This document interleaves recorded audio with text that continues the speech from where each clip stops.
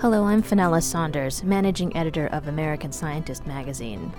The following is a Q&A style interview taken from American Scientist's first Google Hangout on the air.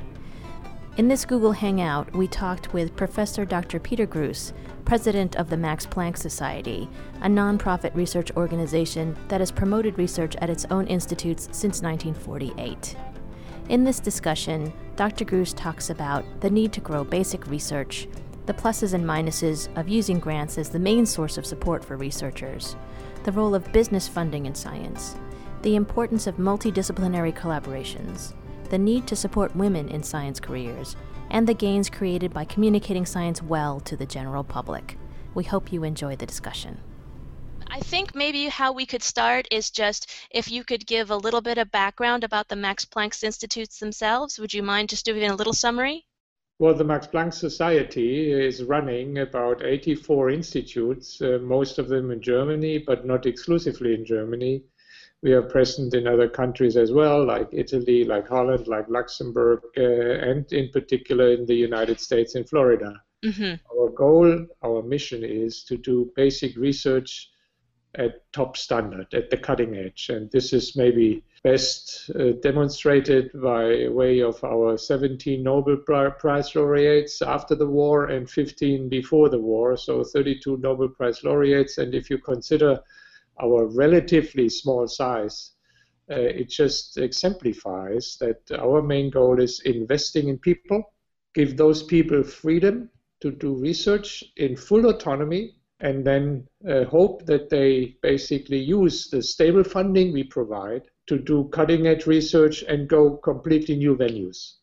Yeah, actually, that was a question I wanted to talk to you about, was this focus that the institutes have on basic research and the fact that you will actually close institutes once that field has been more established in academia. I was wondering if you could talk about this focus on basic research, because it's actually been kind of a hard sell in the United States in the last few years to get people to fund basic research versus applied research. Mm-hmm. It actually shouldn't. A society like the United States or in Germany is dependent on new knowledge, and new knowledge in order to fuel actually also economic development. And if you look at the basic principles and also differences of basic research versus applied research, both are integral elements of an innovation chain. Mm-hmm. Basic research is supposed to come up with new technologies, new platforms that actually provide breakthrough innovations, while applied research is more for incremental innovations. The last one is market-driven. The first one is technology-driven, but you need both. And if you look at the products that your and my society are selling around the world in order to make our society be, productive and live well of the tax income as a society as a whole, these are integral elements. And the question, so one cannot discuss, and there are multiple studies that actually show the higher technologically evolved a society is, the more investment has to flow into basic research. So it's not a matter if, it's a matter how much you support basic research. So I'm a bit surprised that it's a hard sell. It's a hard sell only because it's much easier to explain to the lay people and maybe also to the politician what applied type of research does. Why? Because it's short term. But if you look at the essential, what basic research delivers, I think it's amazing. And there's a wonderful comparison, by the way. If you would add up all accomplishments of the MIT graduates that have left MIT in terms of funding new companies, for example, this would make up the 17th largest economy in the world. So while the applied research that MIT does within their institute is comparatively very little, the income of MIT is about 50 to 70 million US dollar a year. Now compare this to the investment of probably about, I would say, roughly 2 billion per year annually in research funding. There's no comparison. So what am I saying? one really has to be careful if we compare the economic value, because the economic value of basic research is at the same time a macroeconomic value and a microeconomic value. I think that there's sort of some cultural shifts in the United States that have made it harder for, just because of, you know, budget downturns and things like that, for people to actually get more funding for basic research here. Which is true, but I think it has to be corrected. If the United States want to stay on top of also entrepreneurship, of startups, of new companies, and drive new directions, I think what it really takes is a better financing of the basic research unit. And you know, when I talk to my colleagues here in the United States, currently they suffer. A lot of them suffer, in particular also young people. I do not think that this can be good for U.S. economy in the long run. Scientists in this country, even in academia, are often forced to constantly pursue grants to fund their research. They may not even get a salary from the university. Basically, they're being forced to be business people as well as scientists. And I'm wondering how you think this might impact science in the long run, as well as who enters the field. Let's say, what is the good part about it? The good part about it is that it's competitive. You pick the best, now comes the point, proposal. What's the bad part about it?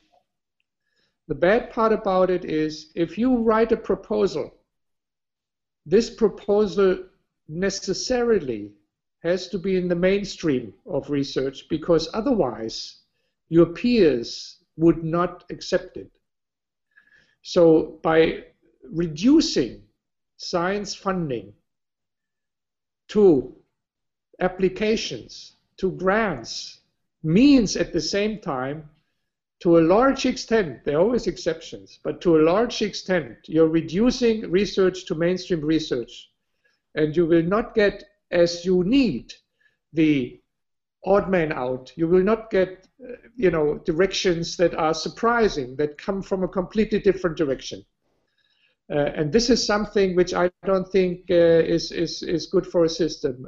It has to be balanced out. So the consequence of that is an ideal system, to my mind, has a good, solid basal level funding, as well as a competitive funding on top of it. Do you think that scientists, when they are undergoing training for their PhDs, are given the right kind of training and tools to be able to write grants in the level they're going to need to in this sort of system? Or do you think there needs to be additional training? If they want to continue in science and have a good career, they need to learn how to apply, and they need to be successful. How to write and successfully compete for grants, and in particular federal grants. So this seems to be an integral element of the system, of the scientific funding system in the United States. So one needs this training, and the earlier you get this training, the better it is.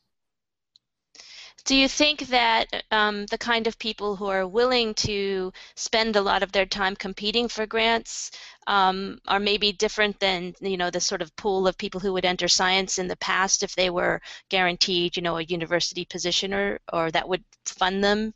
Do you think that it changes people? Yes, I think it has changed so much that universities literally have or do not spend enough money on their scientists, on their professors, and indeed expect that not all, but many of them expect that they bring their own salary via a good percentage of it by means of the grant. I don't think this is a sound system. One should have a certain level of security. One should have a certain level of stable funding in order to do research in very risky areas, and on top of this, you could always have this competitive element. In the last week or two, there was a paper in Nature, a peer review, or actually an op-ed paper, talking about statistics of business-funded scientific research and how it didn't impact the quality of research. Did you have any thoughts on that? After all, and this was behind your questions, how can we show to society that basic research has an added value?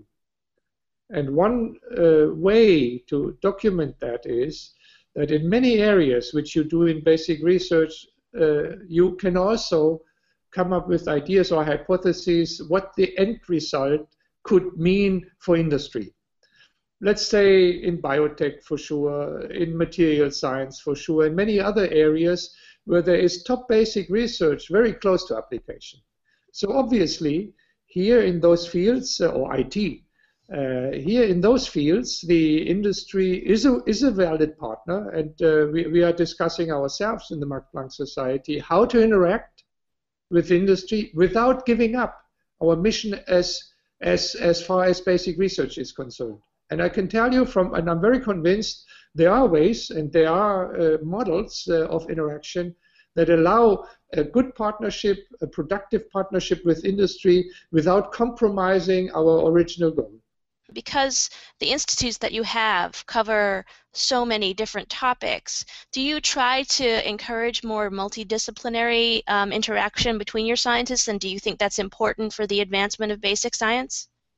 I think this is one of our key principles. There is hardly an institute, actually very few, which are not interdisciplinary. We actually go very broadly from humanities into sciences, and we have many institutes that document this, be it anthropology, for example, evolutionary biology, be it the latest one, which I always like to quote, empirical aesthetics, where we bring together artists, or rather scientists who study art, with neuroscientists or psychologists in order to ask the question, how can we interpret in true scientific terms the aesthetic feelings we have, the feelings of beauty, the feelings of liking things or disliking things. I think this is one of the key tasks of the Max Planck Society, and most of our institutes are interdisciplinary, and since they are being small,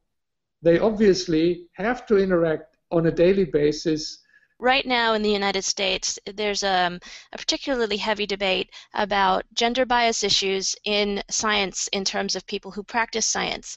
Women in science are still not hitting higher levels of professorships and things of that nature. There's questions about tenure-track positions impacting women's abilities to have a family and them dropping out at that point. I wonder if these are issues that you've come up against in your institute and how you may have tackled some of them, or if you have sort of general ideas about ways to tackle these problems. We are in strong favor of a better gender balance, and we have, as a matter of fact, taken a number of measures in order to improve that.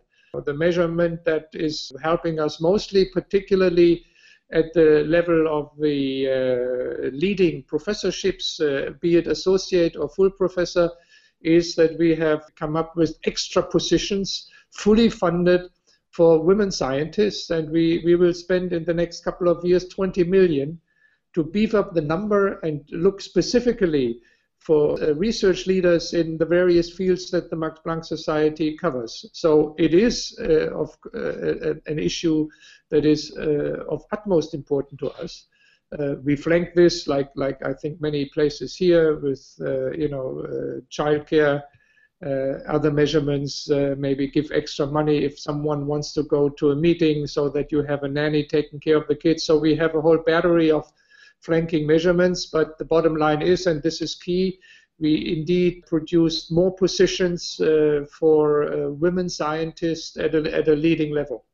Another issue that's come up constantly in the general science area, it's sort of twofold. One is the level of general science knowledge amongst the population and ways that can be increased so that people understand the importance of what scientists do. And connected to that is the issue of communicating science in a way that's understandable to a general audience. So I wonder if you can talk about any thoughts you have on those topics and any initiatives you might have. If we do not take the public along in the long run, we will not get funded. So we have to do our best to actually have outreach programs to go locally into schools, but also nationally or internationally to provide information to all kinds of target groups.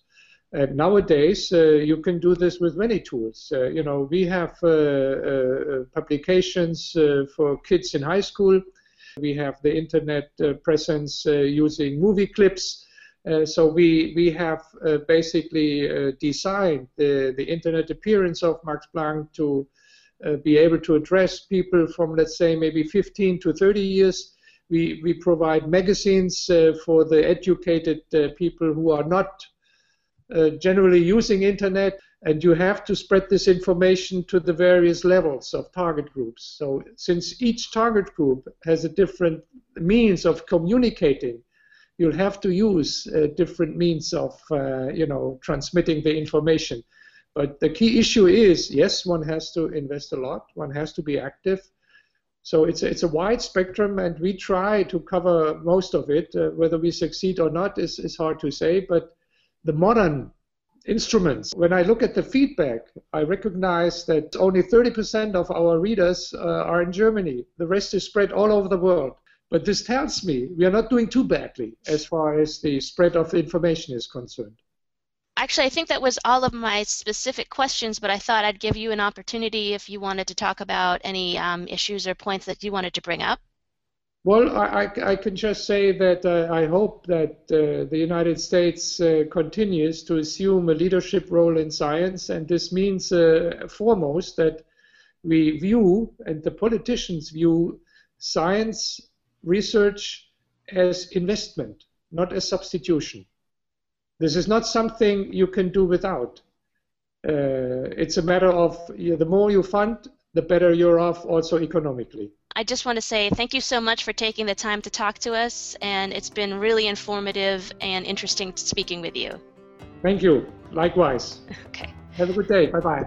Thank you so much. Bye-bye.